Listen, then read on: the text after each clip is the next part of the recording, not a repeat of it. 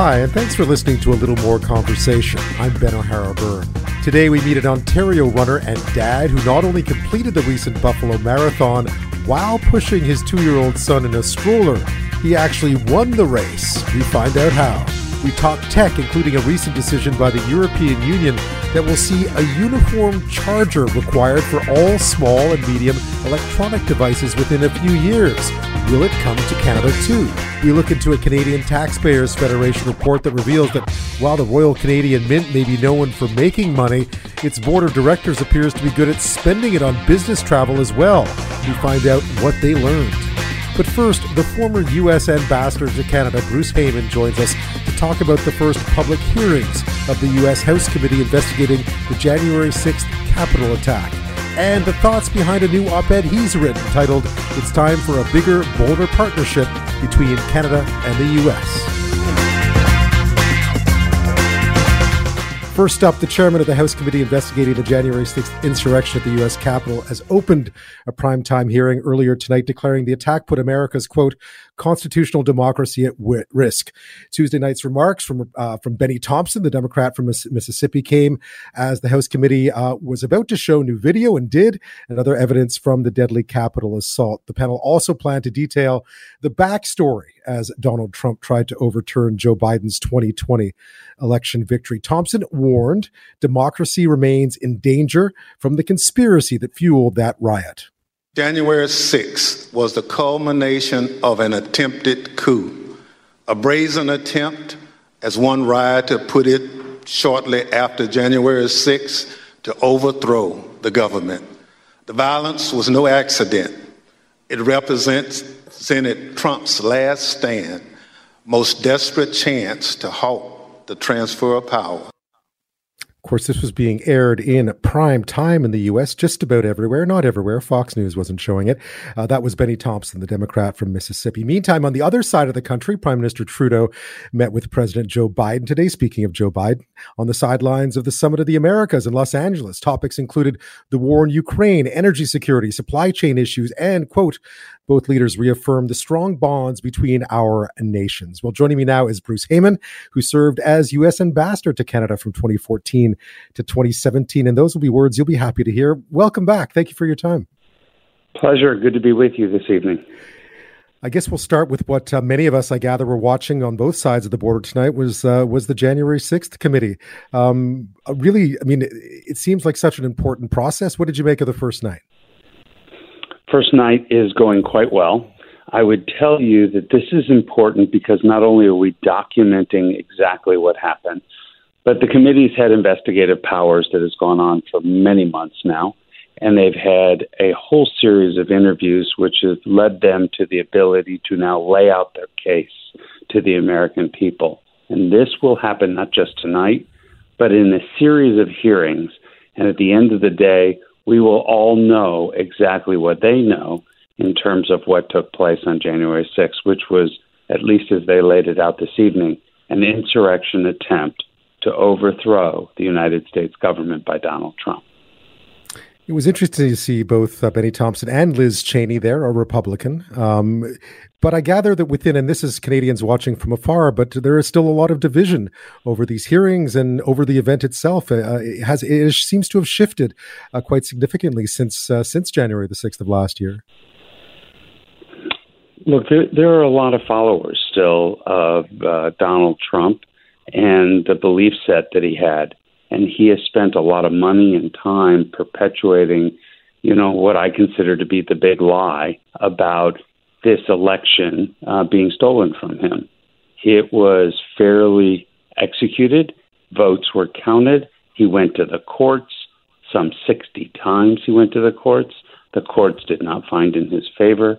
His own Justice Department, as was revealed tonight from almost top to bottom, didn't believe it, and much of the staff of the White House didn't believe it. It was just Donald Trump and his continued use of his command of social media and engaging more radical elements of our society to, try to attempt to stop this vote counting that was taking place on January 6th.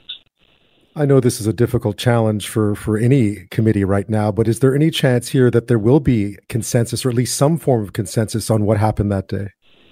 there will always be the other side, and I don't doubt that Donald Trump and many of the people who follow him will, portray this as some political witch hunt or some, fake set of hearings. But in all reality, this is, from top to bottom, bipartisan in nature. It is, there are people who have taken the oath of office, and an oath that I took is swearing to loyalty not to a person, not to a president, but to the Constitution of the United States, defending it against enemies, foreign and domestic. And in this particular case, I think we have enemies domestic. And so this is really important that we go through this process. What happens at the end of it, I don't know. Whether the Justice Department picks it up and, executes, charges against people within the White House. I mean, it's clear that charges now are being leveled at multiple levels against, some of these Proud Boys and Oath Keepers and some of these more radical elements that were charged up by Donald Trump. Peter Navarro from the White House team was charged basically for not working with the committee under subpoena. But, we still haven't gotten to the tip of the spear. I know you interned at the U.S. House of Representatives back in the late 70s for Congressman Charles Whalen. So this is a place and a institution inside out, not just from your days as ambassador as well. Is there a sense in the U.S. now, and I think a lot of Canadians watch this with a certain trepidation, is there a sense that this is at risk of happening again, that elections will constantly now be contested by the losing side? Maybe. I mean, look, the mistake we all make is the experience we had yesterday is going to happen over and over again. And we all get fearful of it. Remember 9/11, it was just going to happen right away over and over again. Where we looked in every corner, we thought, this is, we're going to be under attack. Many of us feel that way about a pandemic. And of course, we feel that way a little bit about what's happened here with regard to the attempted takeover of the Capitol during this vote counting effort. That all being said, I think the process that we're watching in the United States is a process that is healthy. In our history, we've made mistakes and we've gotten ourselves caught up, whether it was slavery in the United States or, much of what happened in the anti-communist era with the McCarthy trials that were taking place. We do course correct, and that's the benefit of the strength of democracy. But democracy in itself is fragile, and we can't take it for granted. So voting counts. It's important, and fighting for the rule of law, along with, we can have political differences every day, but those differences should never arise to destroying the government. I did note that in Benny Thompson's opening remarks, he did mention the War of 1812, which harkens back to a very different time in the history between our two countries, or not really countries at that point, but certainly Canada and the U.S. historically. Coming up, we know today that Prime Minister Trudeau and Joe Biden met today on the sidelines of the Summit of the Americas. Ambassador Heyman, former Ambassador Heyman, has just written an op-ed calling for our two countries to build a bigger and stronger relationship. It's a fascinating read, and I wanted to save quite a bit of time to ask you about that, and that's coming up. Well, it's great to have Bruce Heyman, former U.S. ambassador to Canada, with us this half hour. He's just written an op-ed for the Chicago newspaper called "It's Time for a Bigger, Bolder Partnership Between Canada and the United States." A fascinating read, makes some really interesting points. What I wanted to start with was, it's interesting that you talked about, given the steady erosion of free trade and democracy, that our relationship can't be taken for granted. And I guess, given your vantage point, I guess over time, we do take the relationship for granted at times. When you have something that you really care for, but you don't invest in it, and you don't spend time, you end up taking it for granted. But that puts the relationship, I think, always at jeopardy. Whatever relationship you have, whether it's a customer and a business, a love or partnership relationship, or a relationship between countries. And so, it's one of those things that kind of needs to be focused on an ongoing basis. Now, our diplomats do that. Being the former ambassador, I know the current ambassador, and both sides of our two borders, they're working hard all the time. But what ends up happening in much of that is it becomes very transactional, especially in the fast-moving world of facing pandemics and wars and trade irritants that occur on both sides of the border. but you also have to take time to think about the long term. And it can't just be every day getting up and dealing with the irritants or transactional items of the day. You got to think about what are we going to invest in, what institutions, and how are we going to do that? How do we codify it? How do we protect the relationship over a very, very long period of time? And you have come up with a proposal that would be a bit like certainly a codification of it, a formal treaty. What would that look like, and what would it bring? So a formal treaty, why did I say treaty? First of all, we do so many things together. We have a North American aerospace agreement that protects North American, not only our airspace, which happened during 9/11, happens every day, but now aerospace and sea. And the Prime Minister just visited the NORAD facilities this week. We have NAFTA, which covers much of our trade. We have a pre-clearance agreement, which covers how we can, many Canadians can enter U.S. customs right there in Canada at many airports. We have lots of agreements. But when you codify an agreement through Parliament and through Congress, and you get it passed in a treaty form, then future presidents or prime ministers who may try to sully the relationship will have a much more difficult time doing that. And after having watched how Donald Trump behaved and having seen how more radical forces are rising globally, I suggest that we look at the relationship and find a way to codify it such that it's bipartisan on both of our countries, or multi-party agreement in Canada, and that we get ourselves to a point where we can codify it and protect the relationship long term. And that's through a treaty. What would that, how difficult would that be to undertake, and what kind of machinations would it take between the two sides to try to come up with something like that and agree on it, given, as you mentioned, the irritants, the politics, the changes in regimes? But I suggest this, and we write about it. It isn't easy. In fact, it's really, really, really, really, really hard. But that should never stop us. It never has before. You know how I end the piece is, the saying, go big or go home. As the saying goes, I say, we're already home, so let's go big once again. And so the point being, think big, shoot for the stars, but at least we'll focus on those things that are important to us, important to Canadians, important to Americans, and get them codified so we can push ahead. Can we get a modernized border? Can we have agreement on energy? Can we work on the Arctic? Can we work on cyber protection for both of our countries in a world where cyber is going to be, very much challenging? Supply chains, pre-clearance of goods. We can go on and on and on, but there's so many places that we can work on. And I didn't want to, write about each one of those because I would like, the two countries to work together to identify where that agreement and overlaps, and we can come together. Yeah, I just I did a fascinating panel discussion on borders and just how successful the European Union has been, considering people never thought that it would work with all these countries who had, for so long, defended their borders quite vigorously. And I can't see why it wouldn't work between our two nations if we found a way to at least agree on things that would make crossing that border easier, considering how much trade goes back and forth. I had a quick question for you. There was the Parliamentary Budget Officer came out today with some statistics on Canadian defense spending. And I know this is something that you brought up back when you were ambassador, and something that President Obama brought up, something President Trump brought up, although albeit in very different ways. But Canada's still falling far short of 2% of GDP on spending on defense. Has that been something that the Americans have long tried to encourage Canada to do? Is that an irritant in our relationship, Canada's defense spending? Well, it's something that we've worked on, and it's something that I communicated very clearly to both the Harper government and the Trudeau government. So it isn't about any one party in Canada. And the fact of the matter is, look, I get it. You're not going to need attack military equipment. That's not who you are. And so you also don't need a monstrous North American defense military budget because you've got the United States right next door. So then you have to think about how do you creatively meet your NATO commitments?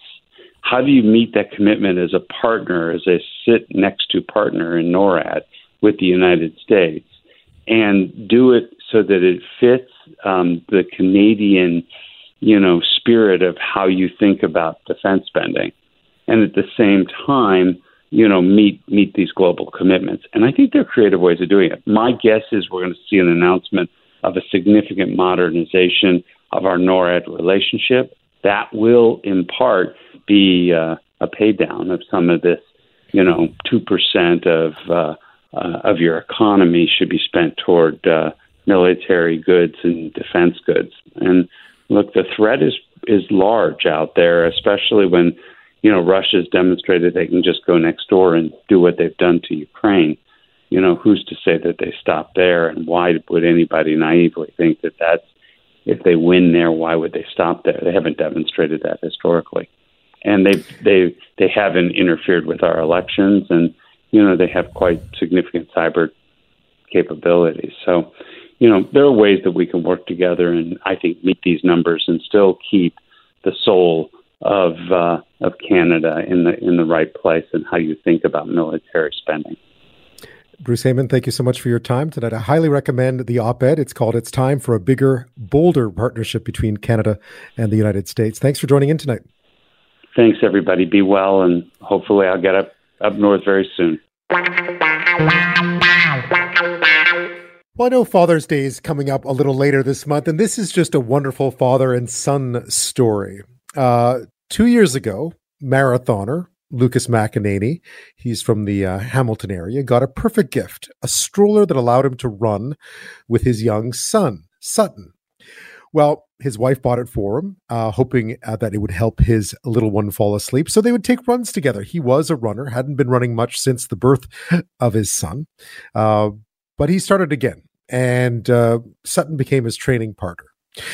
Well, 2 years later, just recently, he crossed the finish line of the Buffalo Marathon before anyone else while pushing that stroller, while pushing his 2-year-old son right across the finish line. So not only did he do that for 26 and a little bit miles, he finished first. It's such a fascinating story that I had to talk to Lucas McAneney. So joining me now from the Hamilton area is indeed marathoner and father and recent Boston Marathon winner, Lucas McAneney. Thanks so much for your time and congratulations.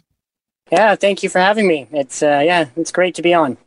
So tell me a bit about the race itself. You managed to win,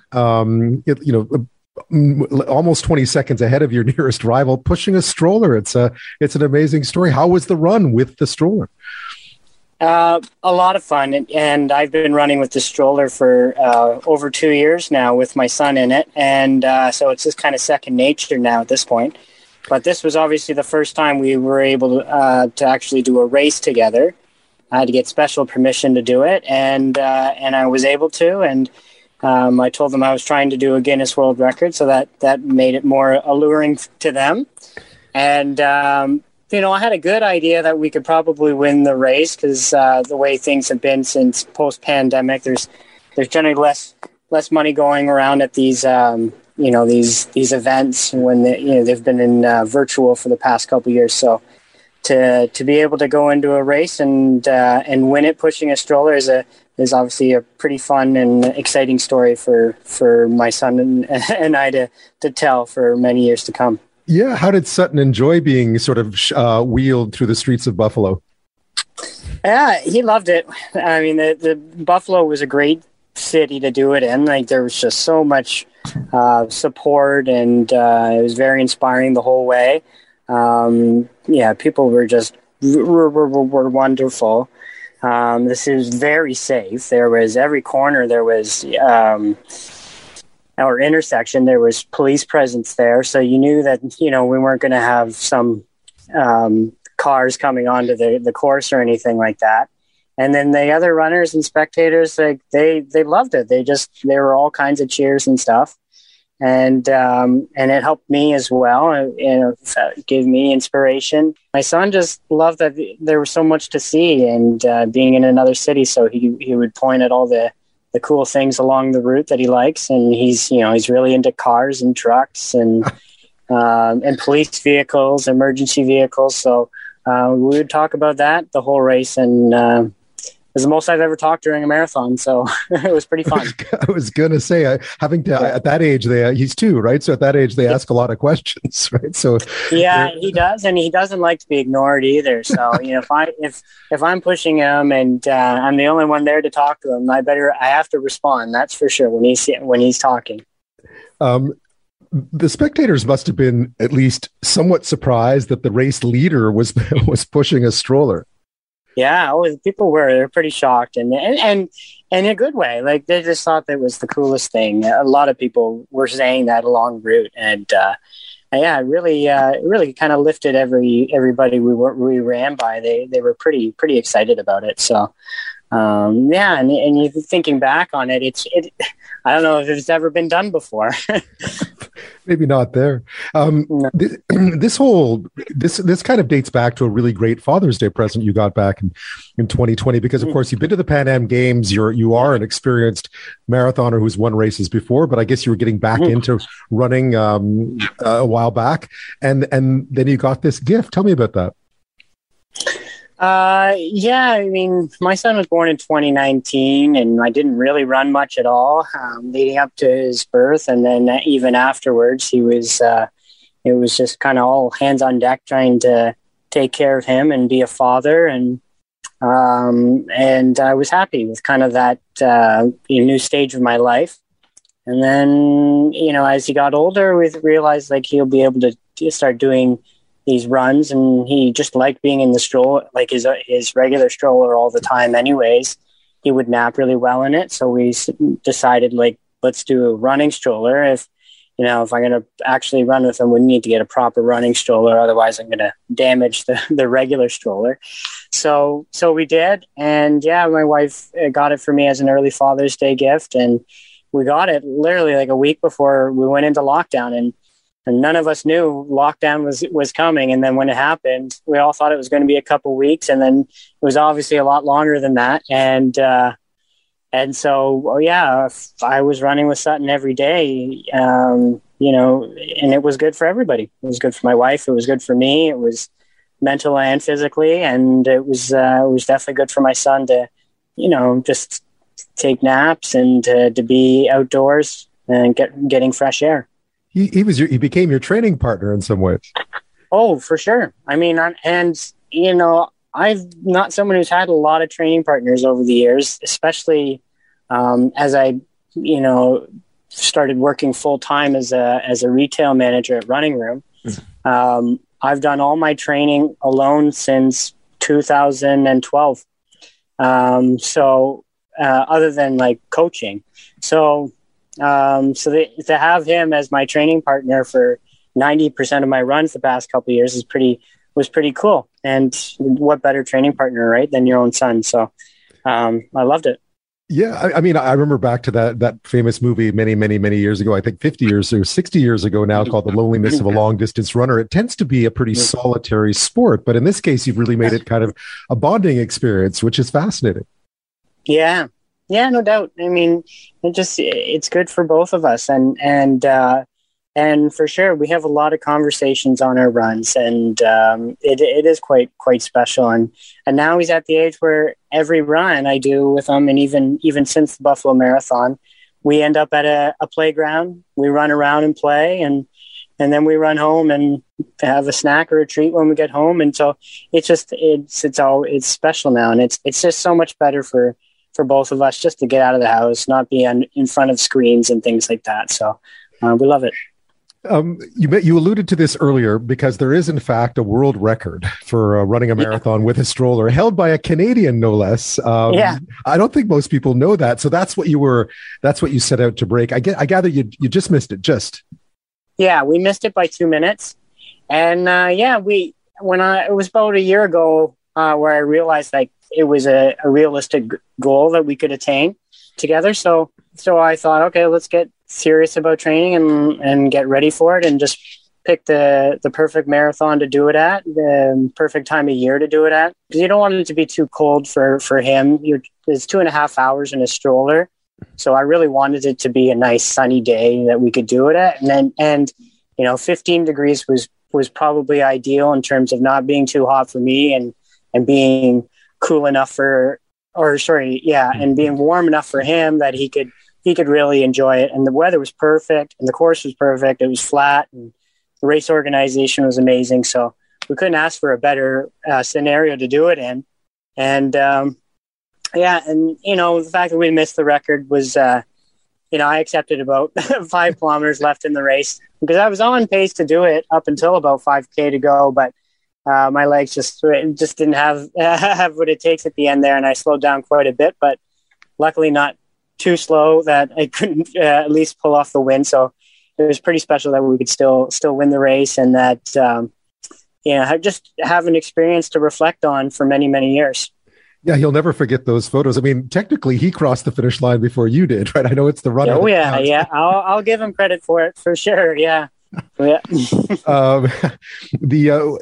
must be, I mean, for anyone who's never seen marathoning live, I remember watching the marathon at the London Olympics and others as well.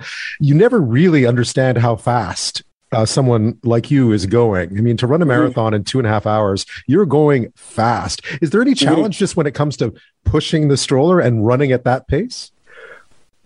I mean, it's more difficult, and the more hills there are, more turns there are, the more acceleration, which is going to increase the heart rate, right? So I was pretty cautious with my heart rate. I would watch it and see it rise as we went up certain hills, and so you have to be kind of just thinking about it. Otherwise, you can really overwork it pretty early on. The initial part of getting used to running with one hand and always having one hand on the stroller, I mean, you learn that the first few weeks of running with them. It's awkward at first, but then I got used to it pretty quickly. And so it was kind of second nature there. It's more work, and it's not as efficient only using one arm for, that kind of arm swing. But in terms of like the actual pace, I don't know if it makes a difference of more than 10 seconds a kilometer compared to what I could do if I wasn't pushing a stroller. But definitely other factors are there. The amount of turns and hills will also factor in. But for the most part, it doesn't add too much extra work. Those strollers are made to go fast. They roll really well and they glide really well. So what does mom think about all this? She thinks it's crazy, like all the attention from this, and I kind of do too. I mean, it's great, and obviously she loves it just like I do, and she thinks it's an amazing accomplishment as well, and an amazing accomplishment for Sutton as well. But we're always worried about his safety as she is, and so as much attention we also want to protect Sutton as much as we can too, and. She's very happy about it and excited about it. And we're both surprised on how much attention it's grabbing, for sure. Yeah. I mean, what really touched me about it was the father-son aspect of it. I mean, it's remarkable that you could run a marathon that quickly pushing a stroller, but just the whole idea of I used to play pitch and catch with my dad, which is a very, very different from running a marathon, but it's still great to be able to do those things together if you enjoy them, I noticed that the record holder was pushing his daughter, who was 4 at the time. So you still have a few years left. Will you try this again, or was this a one-off? I think it's a one-off. And for me, it was never really about breaking the record. It was more about creating an experience that would kind of top off the 2 years of training we've done together. Because he's old enough now that he's got his own energy to burn. And doing long runs with him and doing long races with him, it's just not, he enjoys it enough, but he'd rather be burning his own energy. So if anything, the next race we do together is going to be a kids 1K where we can both run it together holding hands. And that would be probably more special to me than trying to break a record. And the reality is, I don't know if we could top this experience, right? So even if we did go and try and break the record in a few months, would it really hold the same kind of, value to us that it would have if we, compared to what we've already done, right? So we've already created that wonderful bonding experience and that memory we're going to cherish forever. And from now on. I think it's just going to be the occasional fun run to the playground and, and maybe some kids races together. Lucas McAneney, thank you so much for sharing your story. It is a wonderful one. Thanks for your time. Okay, thank you. Many, many years ago, as part of my duties as a parliamentary correspondent at Global News, I went to the European Union, and part of our trip there involved learning how the European Union works. And it is the most bureaucratic place that you will ever see. If you think Canadian politics is bureaucratic or Canadian political institutions are bureaucratic, it's nothing. The European Union is a monster of bureaucracy. But all those smart people often get together in one place can sometimes come up with some really great ideas. And man, do they carry weight when they do. When the European Union passes new rules, most of the rest of the world falls into line pretty quickly because you don't want to lose the European market. So this was a really interesting one. Earlier this week, the European Commission, which is the EU's executive branch, reached an agreement whereby cell phones and handheld electronic devices in the EU will now be required to have a common charging port. That's according to an agreement reached Tuesday. Really, it's a way to cut down on electronic waste, they figured. Because if you're anything like me, I have chargers that I have no idea what they use. I don't know why I don't throw them away. I guess I feel bad about throwing them away. But I have chargers to things that I don't know what they attach to. I don't know what they charge. And I have devices for which there are absolutely just no chargers. I mean, I have a cell phone that I used to use in Afghanistan. I don't know I don't know how to charge it. I don't know how you would charge it these days. So this seems like a pretty good idea to me. Basically, what it means is in the European Union, at least, you won't have to spend too much time rummaging around for a charger in the future. So as of 2024, tablets, digital cameras, video game consoles, headphones, portable speakers, e-readers, portable navigation devices, keyboards, mice, and earbuds will need to be equipped with the port. Laptop manufacturers have until 2026 to implement the universal charging port in their products. So is this a good idea? Will other countries follow suit? Will companies push back? Joining me now with more is Mike Agerbo. He's the host of Get Connected, the app show. Mike, thanks so much for joining me tonight. Oh, great to be here. Thanks. So, I mean, this sounds like a great idea, but with great ideas, there's always some sort of catch. So is there a catch here, or is this just kind of an interesting idea? I think it's been going this direction over the past couple of years anyway. Specifically Apple's probably one of the bigger ones that will be affected by this change because they do have their Lightning connectors for their iPhones and many of their iPads. But even if you look at Apple nowadays, a lot of their newer iPads and all of their MacBooks all use the USB-C connector. So I think it was only a matter of time that they went that route as well. I guess Apple were the only ones. I mean, at least according to the European Union, Apple objected to it and said that it stifles innovation, which I guess, I don't know, does that sound legitimate? To me, it stifled having to pay $25 for a new charger plug. But does it stifle innovation, do you think?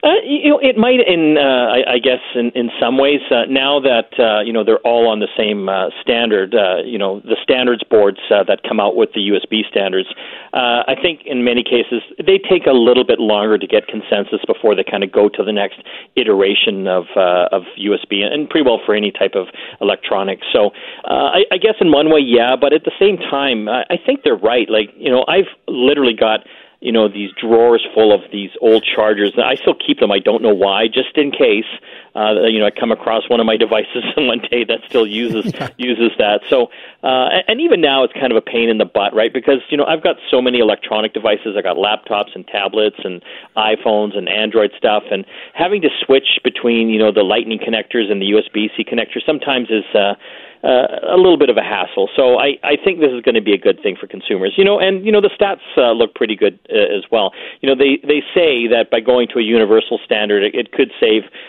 European Union citizens up to $250 million a year, and over 11,000 tons of e-waste as well.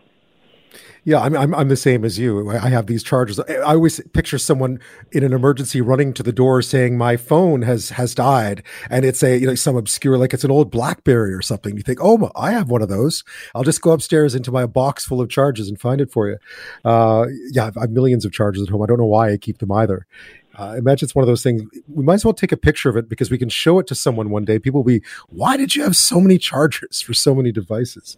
That's funny. It's funny because Apple, I think, they'll probably just even go wireless in the next 2 years anyway, and they won't even have any ports on their iPhones anymore. So, I think Apple's always been kind of a little further ahead than a lot of the other tech companies, in the gadget space. I mean, the Lightning connector, when it came out, was a huge improvement over what was out at the time. The micro USB, connectors, which could only fit in one way, and the Lightning connector could go, both ways, and it was much faster at transferring data as well. Yeah, no, the Lightning connectors are great. I guess, what does that mean, though, for Apple products then I guess, first and foremost, as I was mentioning earlier, the European Union, often when they pass something, because it's such a large block and so important to so many different retailers around the world and companies, usually where the European goes, other countries tend to follow eventually. Do you see this happening elsewhere relatively quickly? I think so. It would be, I think, cost prohibitive for companies like Apple to make two different chargers for their phones. They would standardize on one and just have kind of that universal throughout the world. So I think once the EU goes that way, North America and the rest of the world will go that way as well. What kind of impact would it have then on existing Apple products? So say you have gone out and dropped $25 on one of those new fast speed chargers, or at least the plug, since they don't give you the plug anymore. In a few years, will those be obsolete? I mean, not obsolete for this current phone, but you won't be able to use them with future devices. Well, the charging blocks will still be okay. You can still just get a new cable for it, essentially, right? So, if it goes USB-C, you just get a USB-C cable and it'll still plug into that fast charger. So not an issue. Good enough. Thanks for that. The e-waste thing I thought was fascinating because I thought of it when I first read the article. I thought, interesting. That's great for consumer convenience. But then realized what the EU was really pointing to as its reason for doing this was just the sheer amount of waste that having different chargers creates year after year. Well, they're right. I mean, you said it yourself. I've got like probably 30 pounds of cables and charging blocks sitting in my garage in a big tub, which I'm going to get to this weekend and get rid of a lot of that. Sure you will. Yeah, exactly. Yeah. Maybe we'll see, but there's no doubt that it's going to reduce waste. Why would you need then 3 or 4 different chargers when one charging block and one cable can basically do the same thing? You know what I mean? So there's no question it'll save on waste. And you were mentioning this earlier, Mike, but I suspect there will come a time when people looking back at these ideas, these houses full of chargers. I mean, we must have 7 different chargers in the house. There's an iWatch one. There's an iPhone one. Obviously, there's one for the laptop, for laptops. There's another one for for my headphones because they take the old USB-C charger. There must be, and then another one for another set of headphones that I have. We must be heading towards a time where that will be the next frontier for obsolete. Yeah. I guess we'll have to wait and see. I think with the USB-C standard, it'll be around for many years as far as the form factor is concerned, and I think wireless is going to happen in the next 5 to 10 years. Most of the devices we have will be able to be charged wirelessly on wireless charging pads. We'll start to see that built into a lot more furniture now in restaurants and cafes and bars. They'll have the charging pads built into the actual tables themselves. So I don't think there's going to be huge new iterations as far as what the cable or the connector is going to look like. Obviously they'll get faster, but I think wireless will be the next way. Yeah, just getting rid of the cables altogether at some point, right? Where you just get to do everything wireless and clean up the clutter. That would be nice. That would be a dream, definitely. Yeah. Some other innovations this week. We heard from Apple this week about unsending messages, which seems like a really kind thing for them to do. We'll talk about that after this. It's a pleasure to have Mike Agerbo, host of Get Connected, the app show, with us this half hour. We were talking about chargers. The European Union has mandated that there be one uniform charger for all small and medium-sized devices within the next few years within the European Union. A little bit longer to get larger devices, 2026 for those ones. And also, generally speaking, the EU, when they pass new regulations, usually everyone else follows suit because it's such an important market for everybody that they follow suit. And we were talking about how many chargers people have in their drawers. Mike, everybody has tons of chargers lying in drawers. Why is it the one thing we don't get rid of, I wonder? I mean, I know how frustrating it is to have to go buy one when you forget one. That's the worst part. So maybe we're just horrified to part with them.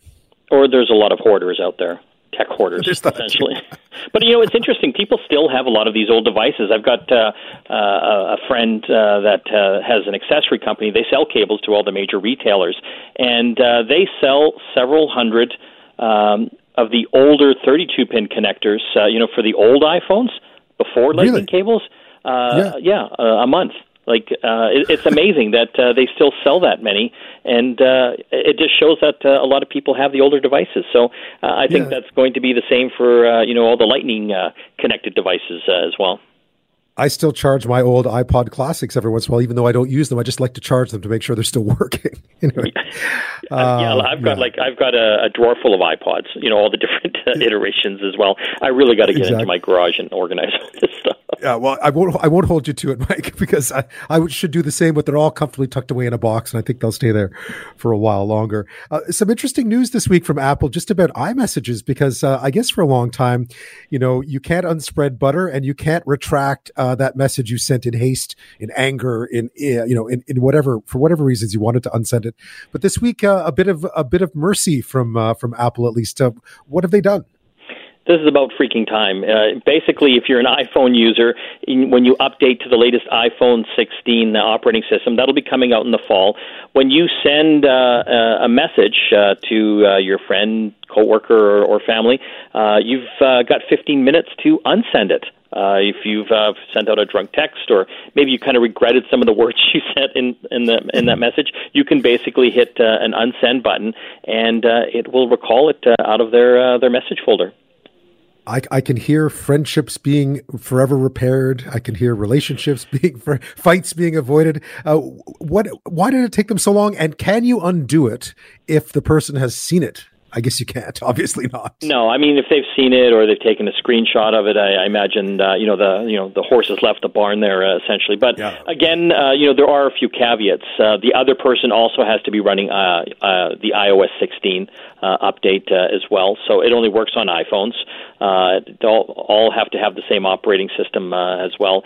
And iOS 16 is only going to work on iPhone 8s and later. So if you've got an older one and you want to be able to unsend messages, it might be time to upgrade. Yeah, absolutely. You can't just pretend to the person, no, I never sent that. I read it. No, you didn't. It was never sent. I think the bigger thing for me is that you can actually go back and edit the text as well. I don't know what's happening with autocorrect lately, but I'm just sending all sorts of crazy messages because I'm just typing them really fast, and autocorrect gets in there and just changes my words into something, not so. So now, same type of thing. You can go back in and actually edit the text to correct any spelling errors or any thoughts that you're having as well. Yeah, I don't know what's happening. Yeah, same with autocorrect. It started to dish out the most obscure and bizarre, unrelated words to things that I'm trying to think of a good example. I always forget, but you're trying to spell something fairly common and fairly relevant to your sentence, and it pops out something completely unrelated, like some sort of strange, sort of absurdist painting or something. It's crazy. My wife was messaging one of her friends the other night, and I think she was saying, I'll phone you later, and somehow autocorrect put it to hot tinkle. Which was just insane. So it would be nice if you could go back and correct the hot tinkle. It would, yes, indeed. Anything else? Any other innovations emerging? I mean, people always watch what Apple's up to. Are they anything else interesting coming out of that? Yeah, there's going to be a lot of updates. The lock screen is going to see a major revision. Essentially, you'll be able to go in and really customize it now. There's also going to be live widgets. So, for example, if you're following, the Canucks Calgary game, instead of having to go into a web browser or your favorite app, you can actually have the score in real time right on the lock screen. Or if you're waiting for an Uber, instead of going into the Uber app, on the lock screen, there's like a little car, and it'll show you how close it is to your destination. So, there's going to be all sorts of cool things that'll happen out of that. Also, Apple Pay is being upgraded too. Starting off in the U.S., I don't know when it's going to come to Canada, but they have a new feature rolling out called Apple Pay Later. Basically, you can buy something, and then, I think you have to put a little money down, but then you can do 4 more payments over the next 6 weeks with no interest and no fees. Interesting. I mean, I don't know whether, given the cost of everything these days, I'm sure that's welcome. I'm not sure. I wonder how that works in terms of how you owe and who comes collecting when, if your iPhone constantly reminds you that you owe them money, for instance. That might be. That might be your iPhone's going to be shaking you down now. Where's exactly. the cash, Mike? Where's the cash? Where's the cash, Mike? I needed it to buy groceries, man. Fascinating. One of the things my wife always asks me about, because she's always been very up on mobile payments. Have they taken off here at all? Have we seen? I mean, clearly during the pandemic we saw more use of contactless, but how is that being taken up here these days? Because I don't seem to see as much of it here in Canada as I do in other places. I think the pandemic's really accelerated that whole trend now. So, we've even seen with the limits for contactless payments go up. I mean, it used to be like $25, $50. Now it can be in the hundreds of dollars. You can just basically tap your card. Even Apple now as well, they've got a new tap to pay feature that will allow you coming up to basically use your phone as a credit or debit terminal now. So you see in a lot of retail stores and a lot of markets, people have got those little square readers. You can basically tap those to make payments.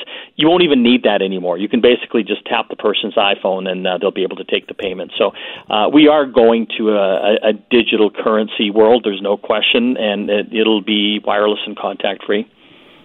Mike Agerbo, thanks so much. Good luck with your cleanup in the garage this summer with all your wires. I look forward to seeing photos of you trying to untangle some of them. Thank you very much.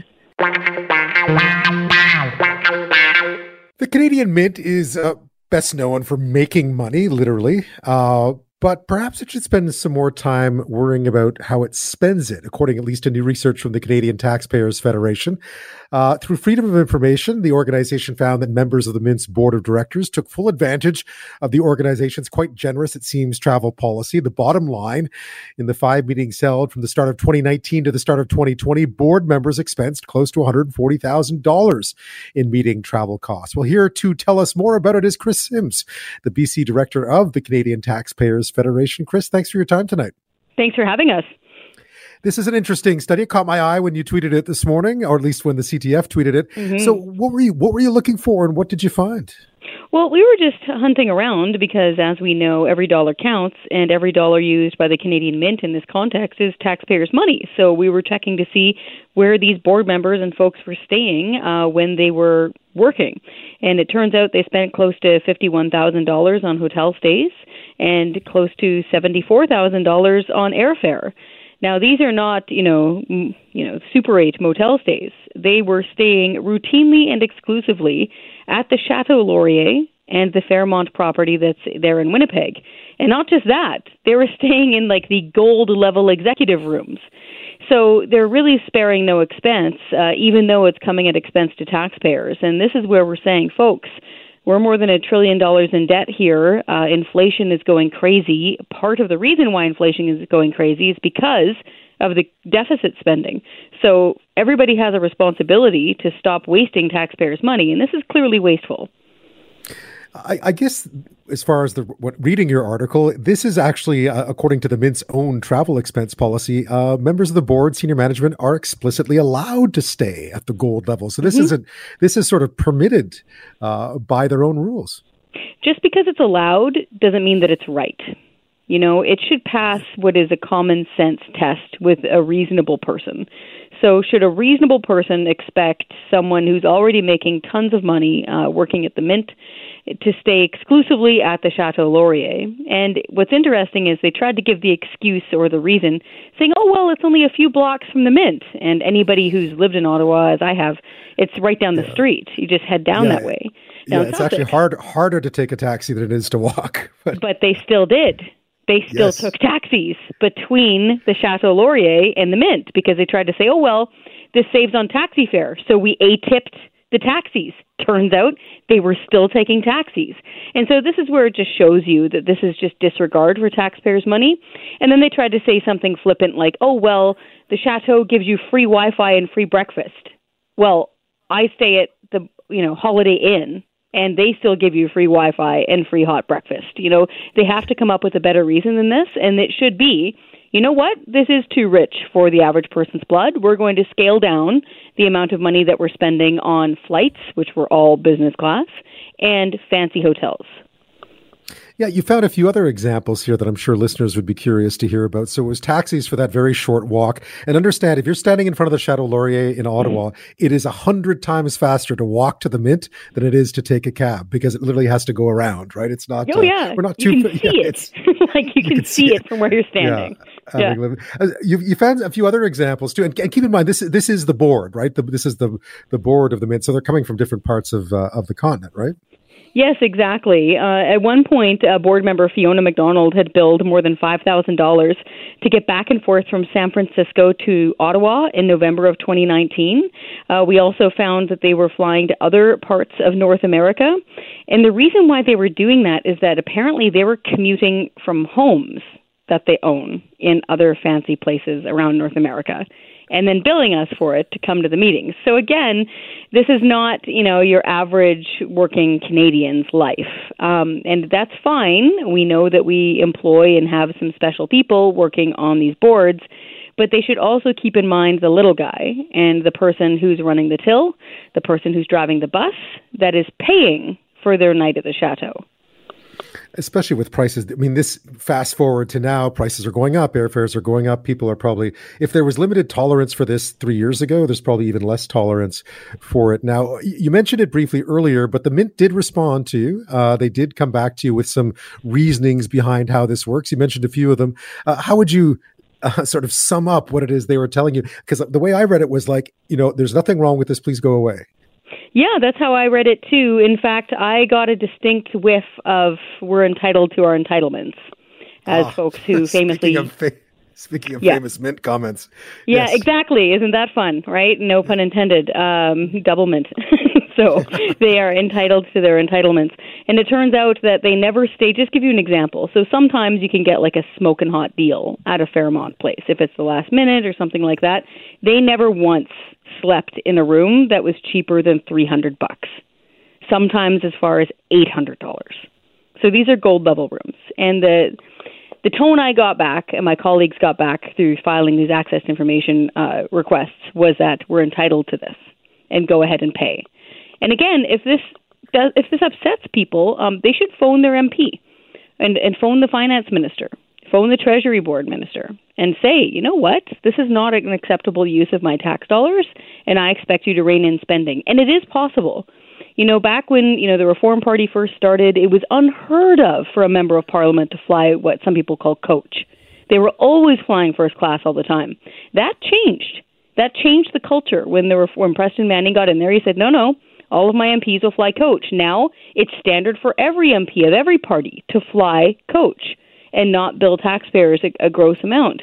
Here in British Columbia, W.A.C. Bennett, one of the most beloved premiers of the province, he personally negotiated major labor contracts down to the quarter because he thought it was important. He made his staff get his permission to make a long-distance phone call because he respected taxpayers' money in that way. And so we're calling on this to become the norm again, the culture again in Ottawa, because we frankly can't afford it otherwise. Yeah, I was just reading some of what they told you about board directors will often have a complimentary breakfast with their morning meetings. When their morning meeting schedules allow it, private and secure business facilities allow board directors to continue working together outside of scheduled board meetings.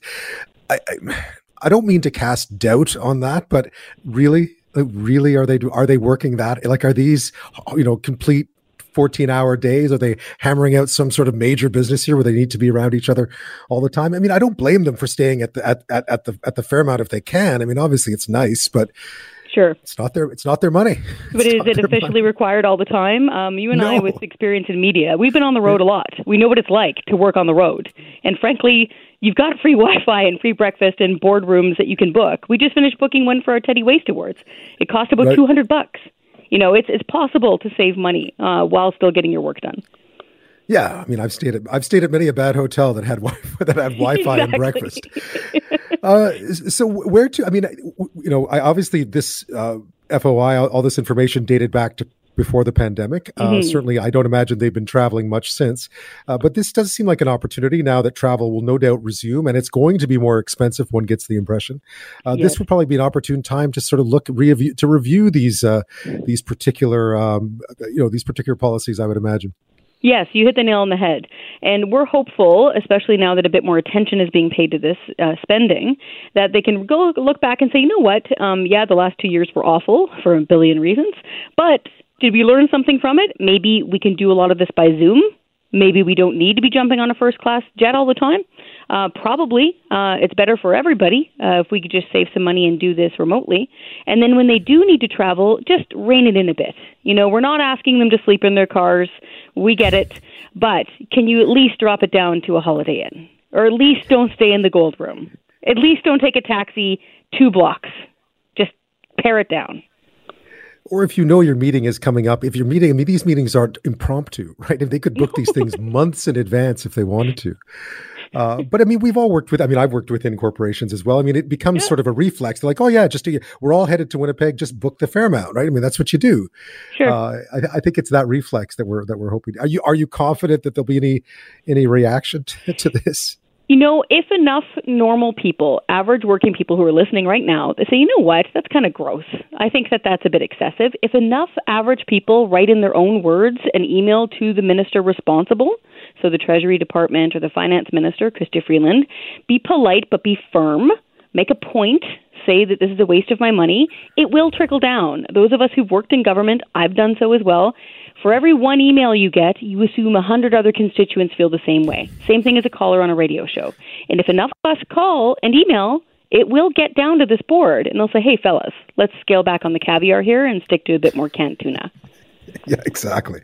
Yeah, the Days Inn is nice at this time of year. And if all of us can stay there, then, Kris Sims. It's right downtown by Rideau Center. There's like 4 other hotels right there. There are actually easier hotels to get to the Mint from. Than the Chateau Laurier, as nice as it, and it's not even that. I mean, no offense to Fairmount, it's a nice looking hotel, but there are other hotels that are just as comfortable. They're just as well. And way more functional. It's not a big drafty castle. Exactly. Kris Sims, thanks so much for your time today. Anytime. Take care.